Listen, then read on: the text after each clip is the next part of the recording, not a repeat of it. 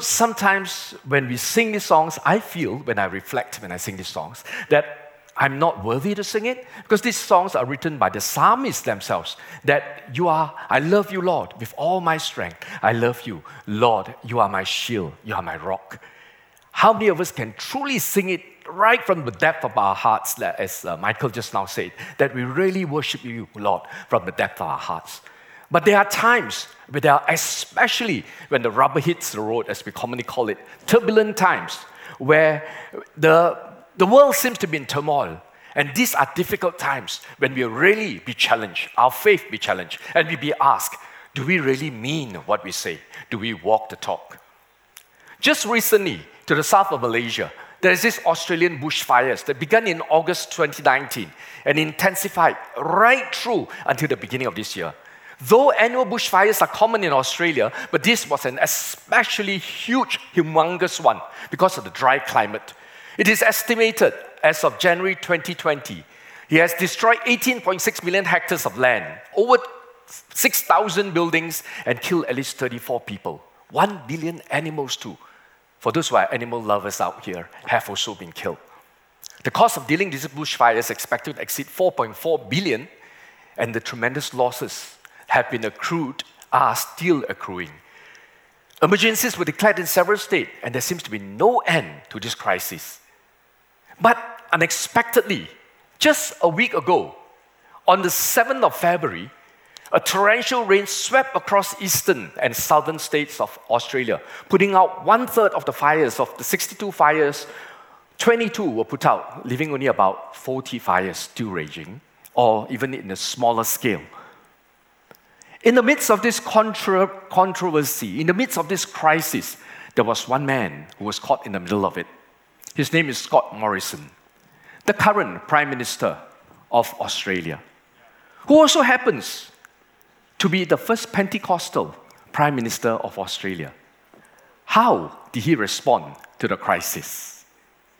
To the north of Malaysia, another catastrophe took place almost concurrently with a bigger impact. And you know what it is, right? With a far greater loss of life, strain on resources, and far-reaching global impact, affecting practically everybody. Even our own lifestyle here in Malaysia has been affected. Even people as far away as in America, South America, have been affected by it. It's a coronavirus, or the COVID-19 epidemic, originating in China.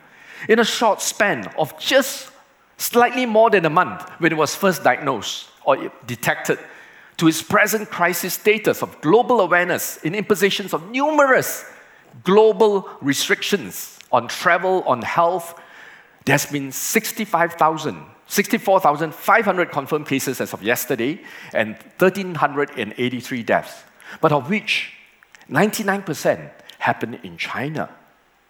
In comparison, the 2002 global SARS claimed only 774 lives. The Chinese government did everything humanly possible to try and contain this health crisis through early reporting, working with WHO, quarantining entire cities and regions, and deploying loads of health and human resources. There is yet another man who is deemed ultimately responsible, not for starting it, but for managing this crisis, the Chinese Premier, Xi Jinping. He's head of the Communist Party of China. He's one of the most powerful men on earth as head of the world's next superpower. And since he came to power in 2013, he made wide-reaching reforms in the Politburo for getting rid of corruption as well as getting rid of rivals. How did he respond to the crisis? But interestingly, there was yet another Chinese national caught up in controversies in the midst of this crisis. And many of you would have heard of his name, Li Wenliang. How many of you heard of Dr. Li Wenliang? At least 2/3 of you all would have heard of him.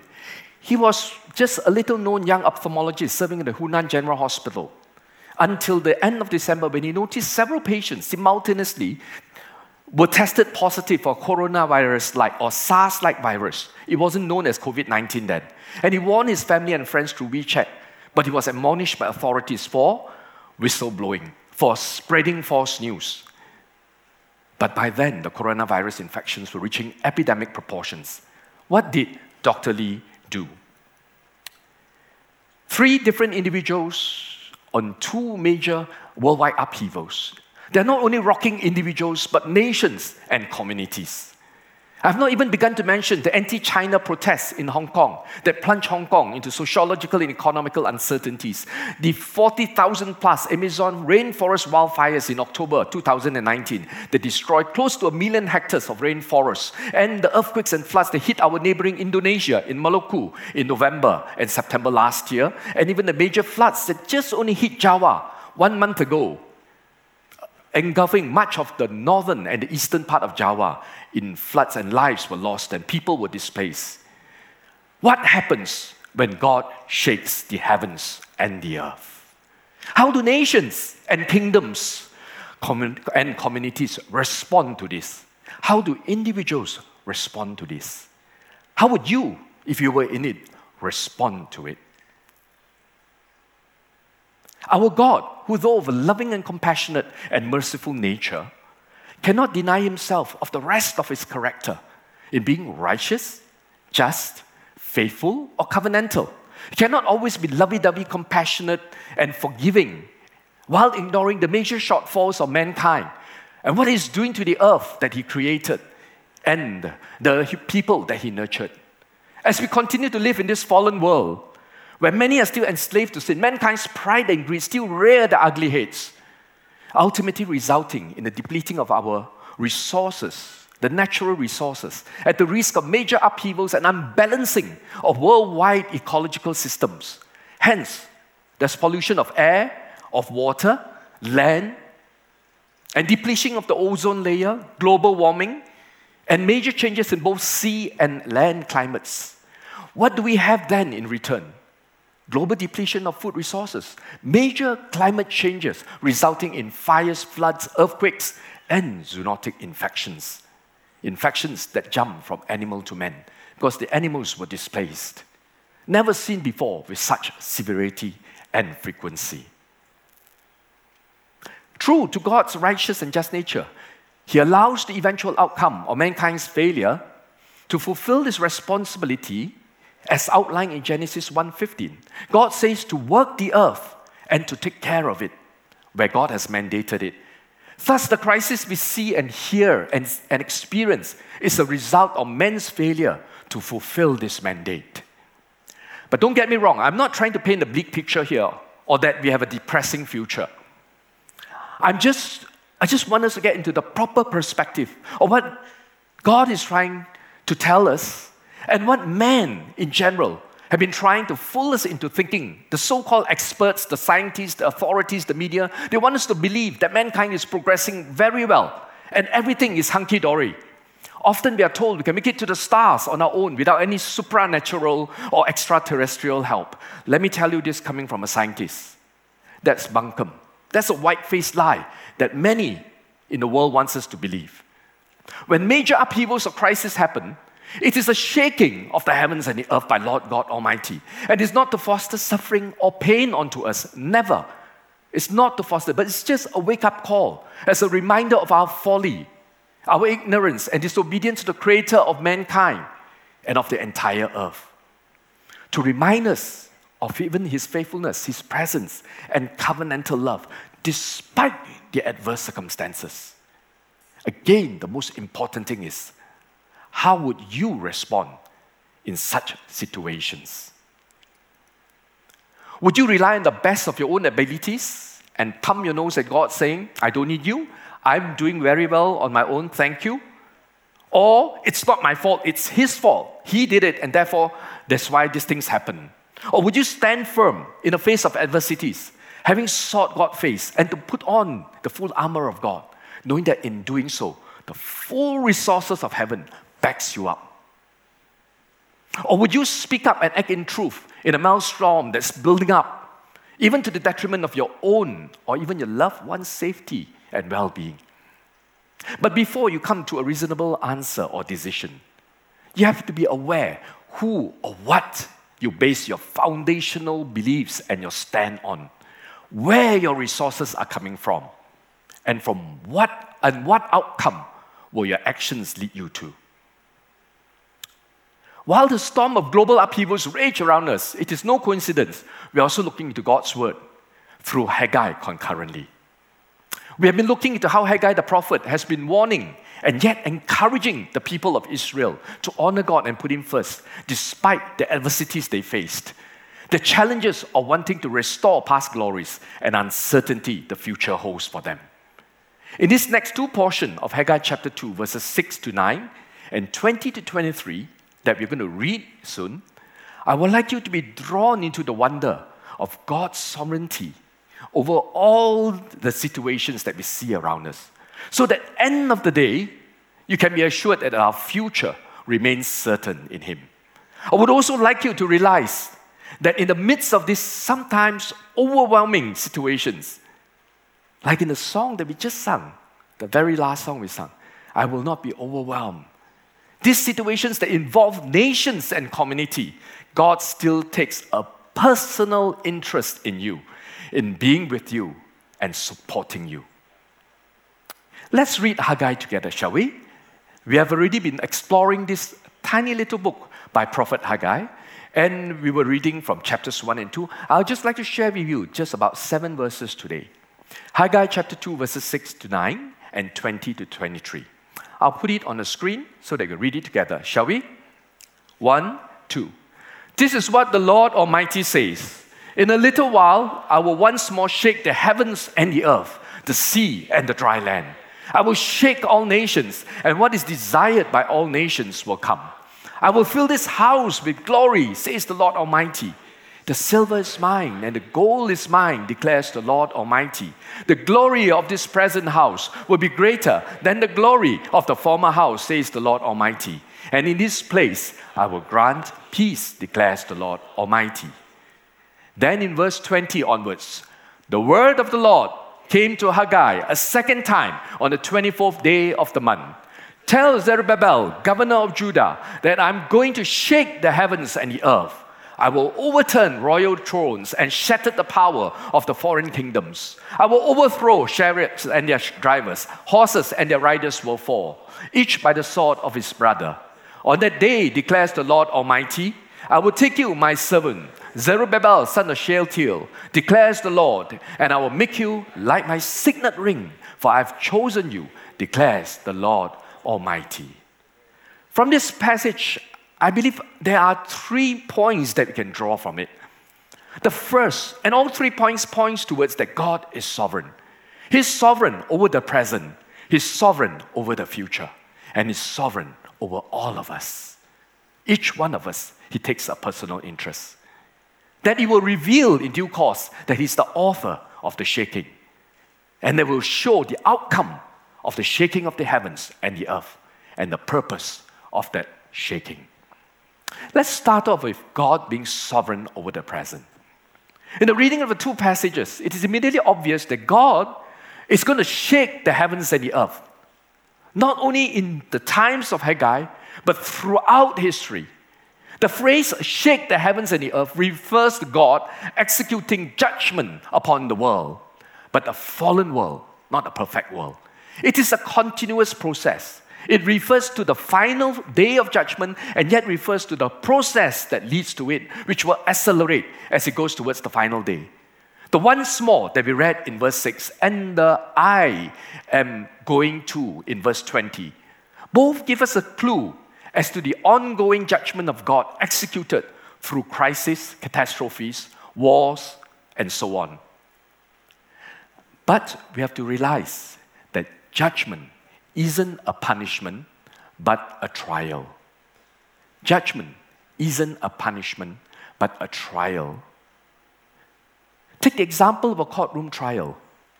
The whole process of reaching the judgment at the end, the completion of the trial, requires a build-up of evidence and the courtroom tension leading to a confession or a judgment. So while the trial is on, there is still room for last-minute remorse and repentance. So as God shakes the heavens and the earth, it is a process, it is not an end point. It is a process where you are to engage and you are to respond to that process. And as a result of that, the outcome is in God's sovereign hands. The verses that we read go on to refer to the shaking of nations and kingdoms, making clear the judgments are not yet directed towards individuals, but are meant to remind nations and kingdoms about God being still sovereign. It's also meant to remind Israel and the church of today, which means you and I, that God, whom we worship, is fully in charge of these events, despite the apparent chaos they ensue. God is in charge. But in what areas that God wants to remind us that He is sovereign, as that He is in charge? Haggai mentioned two here. One is the economy of the nations, and two is the installation of governments. Where do we find that? The importance of God's role in the nation's economy is revealed when we read both Haggai chapter 2, verses 7 and 8 together in context. This is what God says: I will shake all nations, and what is desired by all nations, I will come, and what is desired by all nations will come, and I will fill this house with glory, says the Lord Almighty. And then it goes on to say, the silver is mine, and the gold is mine, declares the Lord Almighty. What is desired of all nations is silver and gold.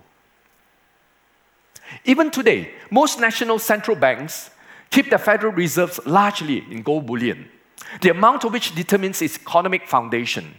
At the time of Solomon's temple, much of its natural glory was found in the 60 million ringgit or so equivalent worth of precious jewels and metals, including gold and silver, that adorn it. In King Hezekiah's time, King Hezekiah was the last king before the kingdom of Judah was taken into captivity. Emissaries from Babylon visited the temple, and you can find it in 2 Kings chapter 10, chapter 20, verse 12, sized up its worth, and then Nebuchadnezzar later captured Jerusalem and carted off all the wealth, together with taking the Jews into exile. Up until today, the gold and the silver have remained as the desire of all nations. But the Lord says, this belongs to Him. Meaning it is not for leaders and nations to own for long. You may hold it for a while, but you're only a custodian. We know that the Babylonian Empire soon fell to the Persians, and then the Persians to the Medians, and so on. In a spiritual sense, the worth of either the temple or even a nation is not found in just silver or gold or any other precious external adornments, but in the presence of the Lord God Almighty. Even before Solomon's temple was sacked by the Babylonians, the glory of the Lord has already departed from the temple. Much during the subsequent kings that came after Solomon, they did not honor God. So in our current day, as our bodies are now temples of the Holy Spirit, our worth is also not found in outward or natural adornments, but in the hosting of the presence of God in our lives. On January 15, both Presidents Trump and Xi Jinping signed a treaty on trade concessions for both US and China, hopefully signifying an end to the trade war between them that lasted almost 2 years and brought great economic hardship to both sides. Trade reps and business people on both sides hardly had a chance to celebrate when a fortnight later, the coronavirus epidemic broke out. The economic backlash of which threatens to scuttle the entire agreement. Such is the fragility of two superpower nations' desires when God shakes the heavens and the earth. So let us all be careful where we place our trust in, not in the external adornments, not in the precious metals, not in the precious jewels that seem so glittery, but in the midst of when God shakes the heavens and the earth, that we know where we stand and where our response is. Amen? Then there is the installation of governments. In Haggai chapter 2, verses 22, the Lord says, I will overturn royal thrones and shatter the power of the foreign kingdoms. I will overthrow chariots and their drivers. Horses and the riders will fall, each by the sword of his brother. In parallel, the prophet Isaiah concurrently released a more specific prophecy in Isaiah 14, verses 4 to 27, foretelling the downfall of 3 kingdoms that held the people of Judah and Israel, God's people, in captivity. Firstly, the Babylonian kingdom that took the Jews from the southern kingdom of Judah into exile. That Babylonian kingdom didn't last very long. They fell in 539 BC to the Persian king, Cyrus the Great. Then what happened to the northern kingdom? The Assyrian kingdom captured the northern kingdom and enslaved the Jews in Assyria. The Babylonians and the Medes conquered the Assyrian Empire in 616 BC, again around the same time, and returned some of the Jews. Then there is a third kingdom that's mentioned in Isaiah's prophecy. You know which kingdom it is? It is not of man. It's the kingdom of Lucifer or Satan, mentioned in verses 12 to 20. It referred to him falling from grace, where he is still allowed to rule on earth. Even today, he rules on earth for a time. But eventually, in Revelation 20, verses 9 to 10, it is prophesied and is decreed by the Lord who is sovereign that Satan will be finally defeated and thrown into the lake of fire. God Almighty, the Lord God Almighty, is sovereign and is in control. And Jesus will return as the final judge. Amen? He encourages us with this. Himself, Jesus says, "You will hear of wars and rumors of wars, but see to it that you are not alarmed. Such things must happen, but the end is still to come. Nations will rise against nations, and kingdom against kingdom. There will be famines and earthquakes in various places. All these are the beginning of birth pangs." And again he says in John chapter 16, verse 33, "I have told you these things so that in me, in Jesus, you may have peace. In this world, you will have trouble. But take heart, I have overcome the world." And it's not a very light claim that Jesus makes. He has indeed overcome the world. Because we fight not against flesh and blood, but against the spiritual forces of darkness. And Jesus has overcome it by the blood that is shed upon the cross. Amen? When God shakes the heavens and earth, government or nations may rise or fall, but we are not to be perturbed. Why? Because God is in control. Amen? God is in control. We have seen how God has preserved Malaysia from almost all of the natural disasters around us, all the catastrophes we talked about earlier. He has also rescued us from long-standing corrupt government, from near bankruptcy. Surely God must have done this for a purpose. Amen? God is very much in control, and He will ensure that you and I will fulfill the destiny that He has planned for each one of us, specifically and individually, which He has ordained for each of us. Amen? Amen. That is what our God does, and He is in control. Secondly, He's sovereign, not only of the present, but He's in control over the future. And because of this, we can have the assurance that our future is secure.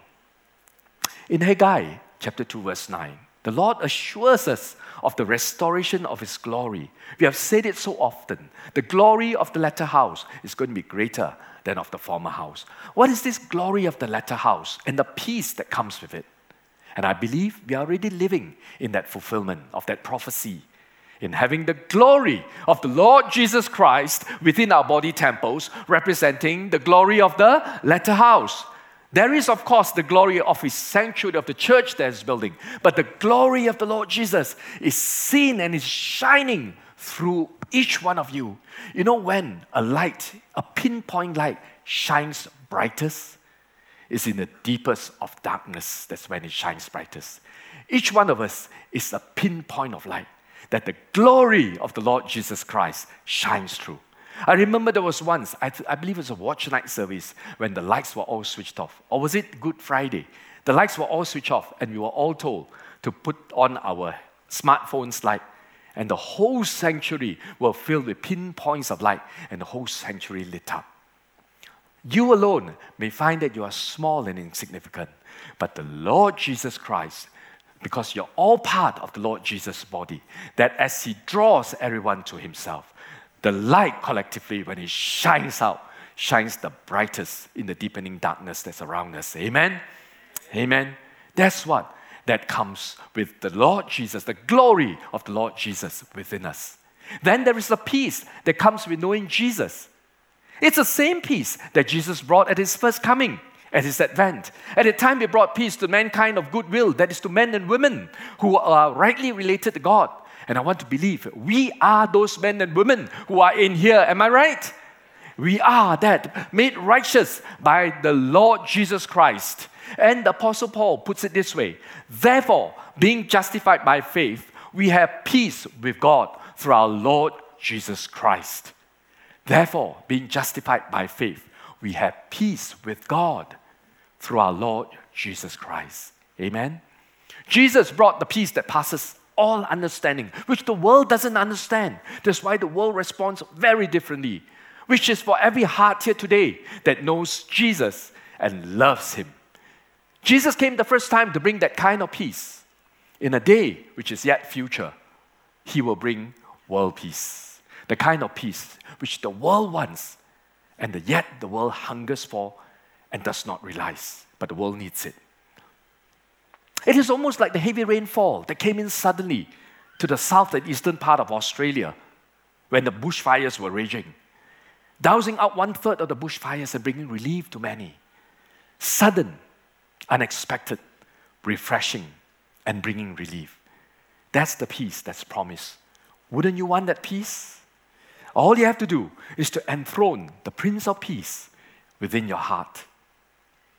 Put him first above all things, and that peace is yours to own today and forevermore. Amen? Verse 23 starts with, on that day and not on this day. That's because it looks forward to the end times. And then the Lord goes on to say, I will make you like a signet ring, with the signet ring being the mark and the identification of royalty. This prophecy looks forward to the day when Jesus will return to reign. And God intends to put the Lord Jesus Christ, who is after the line of Zerubbabel, upon the throne of the universe. Jesus is the King of kings and the Lord of lords, and he will return to the earth to rule. The prophet Haggai reminds us that Christ will be in his proper position as the moral ruler, the civil ruler, and the king to rule over this earth on that day. On December, I preached on Matthew 21, in making Jesus king. We need to reflect on what it really means to make Jesus king of our lives. With him being the Prince of Peace, peace reigns. With him being the king, he places his authority upon you when you make him king. You wear his signet ring. And when you make Jesus king, make him king right here and now, not wait until the millennium comes. Then we shall know how we should respond when God shakes the heavens and the earth. Amen? Thirdly, God is sovereign over you and I, over all of us, revealing the purpose of his shaking. At the end of the day, God is more interested in the transformation of lives, in your lives and my lives. Not merely in the nations and the kingdoms. And more often than not for the individual, the shaking of God does not necessarily come in the form of natural disasters or catastrophes. It's rather like our tropical monsoons. It starts with occasional drizzle. And then the drizzle goes on to be more frequent and heavier. And then it will go on to a violent storm. God's shakings may start off with small, unfortunate incidences, like a small financial loss to you, or an office problem, or an illness, or a sudden loss of a relationship. And then it will continue on to a major crisis if you do not heed God's reminder. Sometimes it may also come suddenly and unexpectedly, like in the case of Job of the Bible. In Job chapter 9, verses 6 to 8, the Bible says of what Job thinks. Let me read it to you first. God shakes the earth from its place and makes its pillars tremble. He speaks to the sun and it does not shine, and he seals off the light of the stars. He alone stretches out the heavens and treads on the waves of the sea. All this happened after tremendous misfortune has happened upon Job. He lost his wealth, he lost his health, he lost his dignity, he lost his children. He practically lost everything except for 3 friends who came to talk to him and his wife. Well, they can't lose your wife. That's one thing for sure. And he was covered in sores all over. He was certainly in a very, very bad situation. Yet, in that situation, he realized that all that he had in the past was a privilege, not a right. That everything that God gave to him was not of his to own. And he deserved more of the wrath of God rather than the blessings that had been received all alone. His friends encouraged him to repent of his sins. But he was a righteous man as far as he knew. It's not that he was arrogant. But his wife told him to curse God and die. He did neither. He submitted himself to God's sovereignty. And he was not overwhelmed even by this most difficult of situations. In this instance to Job, when God shakes the earth to him, he speaks to Job personally, who confesses in the rest of chapter 9, he's totally unworthy of God's goodness and deserves every bit of God's wrath and longs for someone who can speak on his behalf. We have that someone who can speak on our behalf. Was Job spiritually ready for God's shaking? I put it to you that he is, as God knows Job intimately. And he does not put anyone, whether it's you or me, through more than what we can bear. In Job chapter 1 verse 8, when God was challenged by Satan, the Lord said, "Have you considered my servant Job? There is no one on earth like him. He is blameless and upright, a man who fears God and shuns evil." Job was considered capable and worthy in the sight of God, not in the sight of man, but in the sight of God. But even then, God does not leave us to our own devices. It is very assuring to know that before the Lord warns about shaking the heavens and earth, in Haggai, verse 6 itself, he encourages us all in verses 4 to 5 by this. He tells us to be strong 3 times. Be strong, be strong, be strong.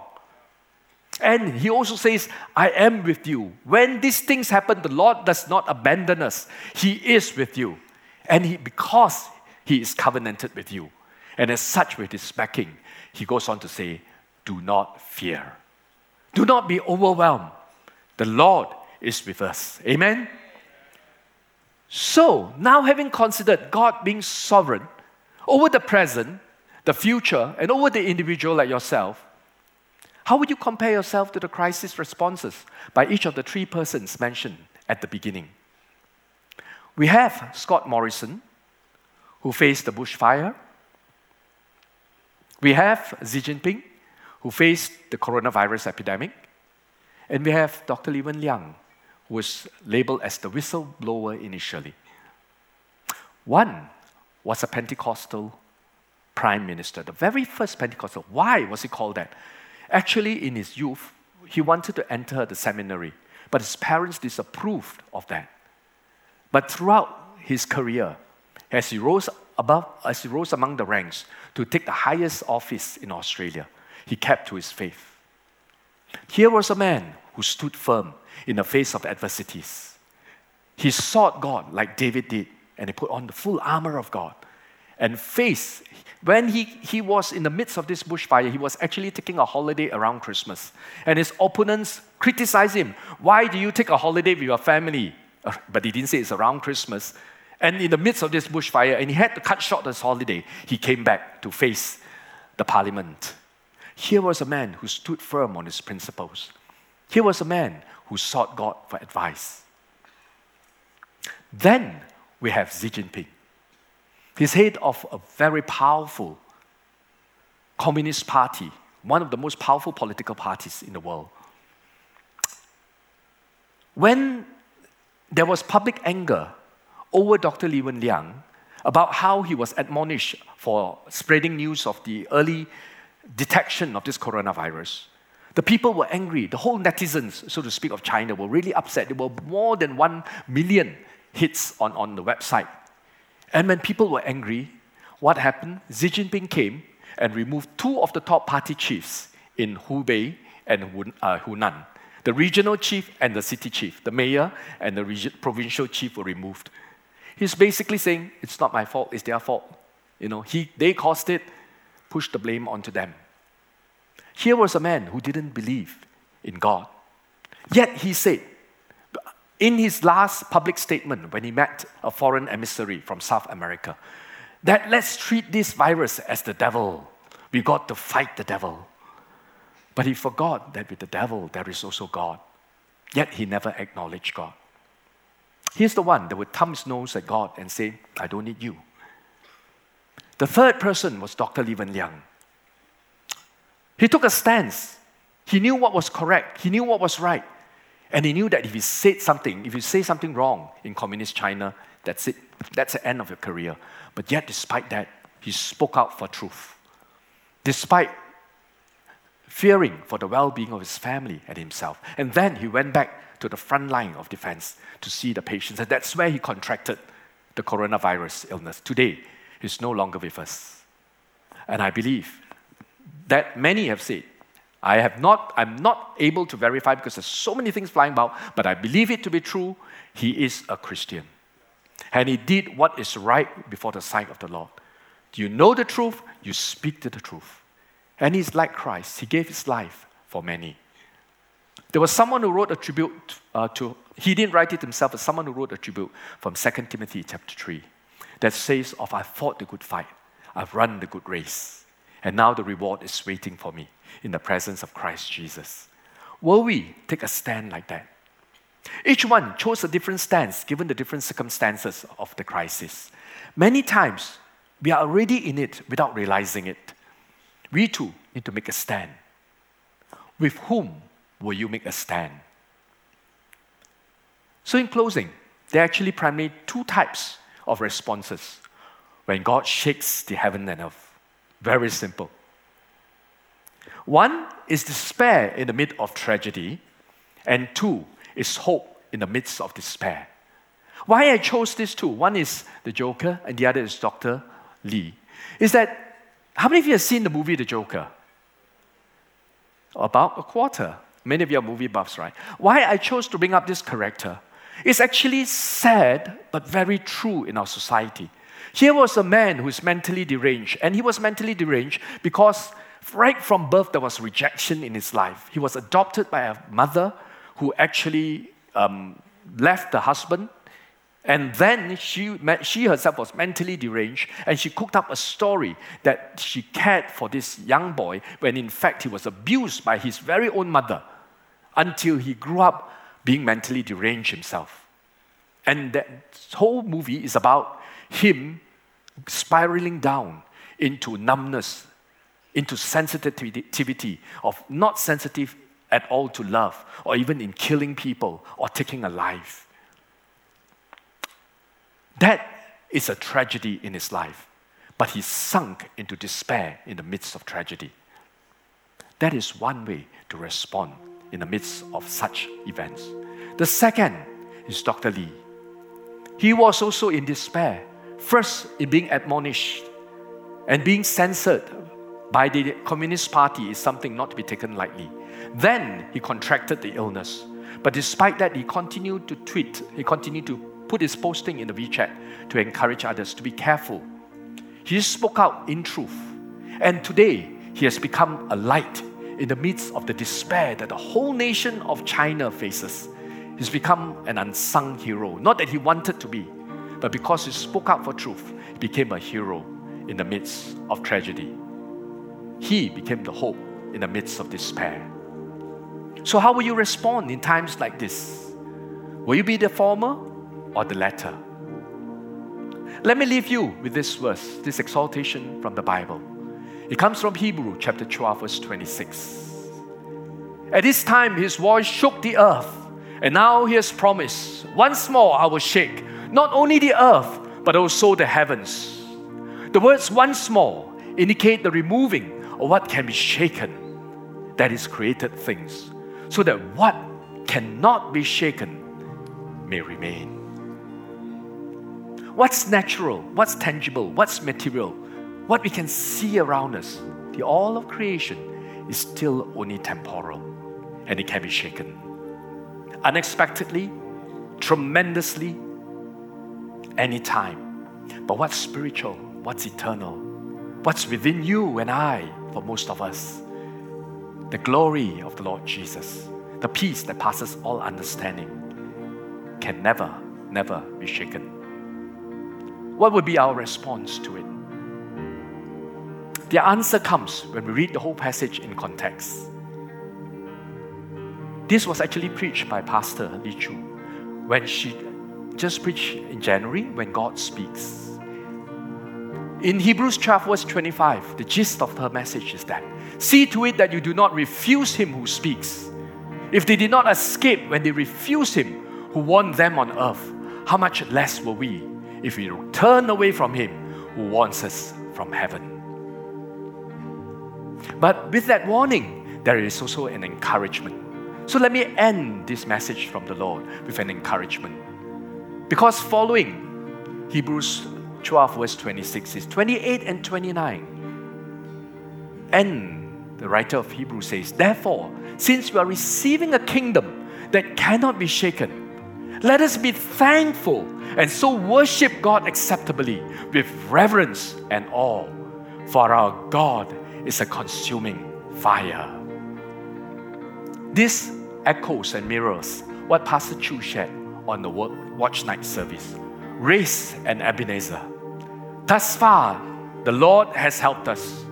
Forsake other gods. Forsake, not completely, not to give up everything, but to put others below God being sovereign. Prioritize God. Commit yourself. Serve Him. That is what the Lord tells us to do.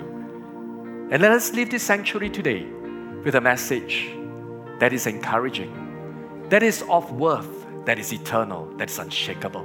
Though things around us crumble and tumble, we are still the unshakable. Amen? Amen. Hallelujah. I'm just going to let you know that those of us who want to have prayers, be there to be some event. It may not be catastrophic, but maybe some overwhelming events that you feel they are really pulling you down, and you would like someone to share to and to pray with. I invite you to come forward as the meeting closes. It may be a family issue, maybe a work issue, a relationship issue, or personal, physical issue. Please come forward. Yes, there are some of us who are here who really want to sing up from the depths of our heart that we want to love you, Lord. But I just feel that the burden that's upon me, the weight that's upon me can be overwhelming at times. And Lord, I just want you to take that away. If that be you in here, we just invite you to come forward. Yeah. We're going to close in a very short while. I'm going to just say the closing prayer. But today I believe that in the midst of a cyclone, in the midst of a storm, we are in the eye of the storm. And we're in the shelter and safety of the Lord's presence. And it's a safe place here where you can pour out all that's within your heart before the Lord. So as you do so, the music will carry on. And ministry will continue to go on. And I'm going to say the closing prayer. But as you go out from this sanctuary, go and bless someone. Go and be an encouragement to someone. Be that strength. Be that peace. Bring the glory of the Lord Jesus Christ to them. Let us pray. Hallelujah. Father, we just want to tell you that we love you from the depth of our hearts, Lord God. That many times there are things around us that we don't understand, we don't comprehend, but it is you, Lord God, that sees us through without even us knowing it. We want to thank you, Lord God, that you are sovereign, that in all things you have us in the palm of your hands, that you said yourself, Lord Jesus, all that the Father has given unto me in the palm of your hands, no one shall likewise snatch them away. And I thank you, Lord, that every dear brother and sister who is within this sanctuary, who loves you, Father, that as they remain in the palm of your hands, Lord God, as they go forth, they may be your emissaries, they may be your minister of reconciliation, that they go out there and bringing the lost and the last and the least, Lord. We thank you, Father. We pray that the love of the Father continues to surround us. The grace of the Lord Jesus Christ goes with us, and the fellowship of the Holy Spirit be with us until we meet again. In Jesus' name we pray, and all of God's people say, Amen.